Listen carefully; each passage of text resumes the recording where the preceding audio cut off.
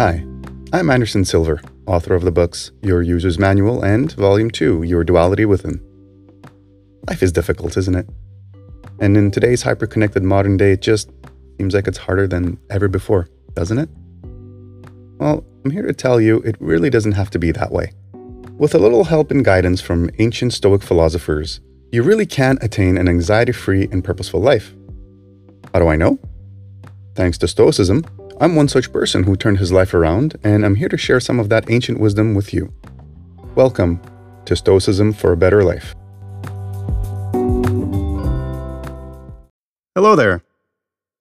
For this exercise, let us look at Marcus Aurelius as he reminds us we are fallible human beings who will continuously fail in our pursuit of virtue. This is from his Meditations 6:11.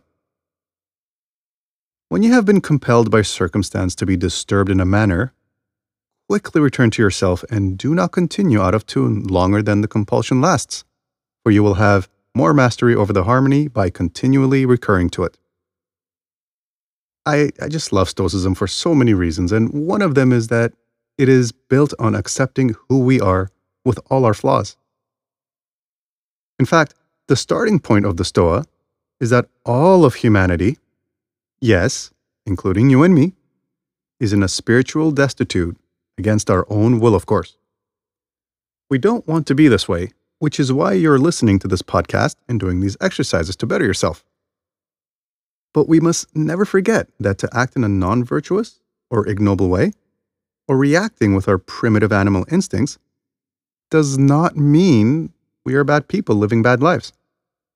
No, it simply means we've taken a step back towards our quote-unquote starting point, from which we are all trying to walk away from. And you know what? That's okay.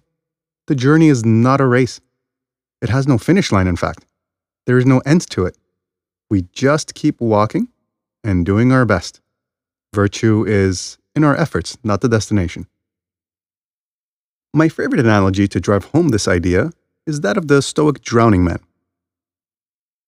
You see, we are all drowning in this murky water that is our spiritual squalor or destitute. To be a sage is to be virtuous all the time, no matter what. So, in this analogy, the sage is one who can swim to the surface of the murky water and breathe the fresh air. But sagehood is a myth. As long as we exist in these animal vessels, we will always have our flaws. To err is to be human. So, our goal is not to get to the surface, because we can't get there. No, our goal is to swim towards the surface as much, as hard, and as often as we can.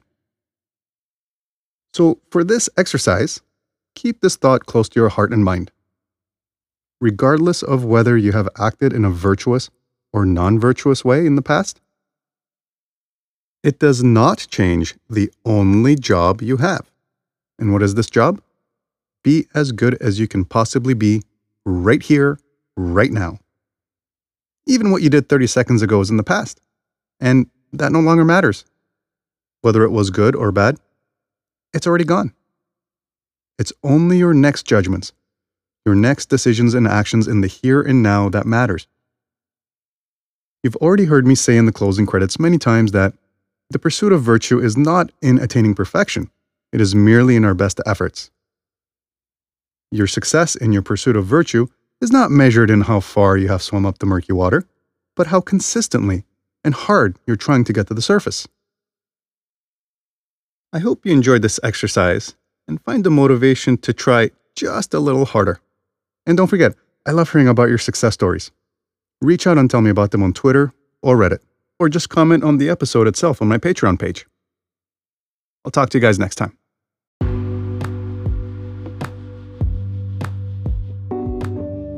Remember, virtue is not about perfection, but about trying your best. No matter how big or small that effort might be, just keep working on improving yourself, and by definition, you will be virtuous.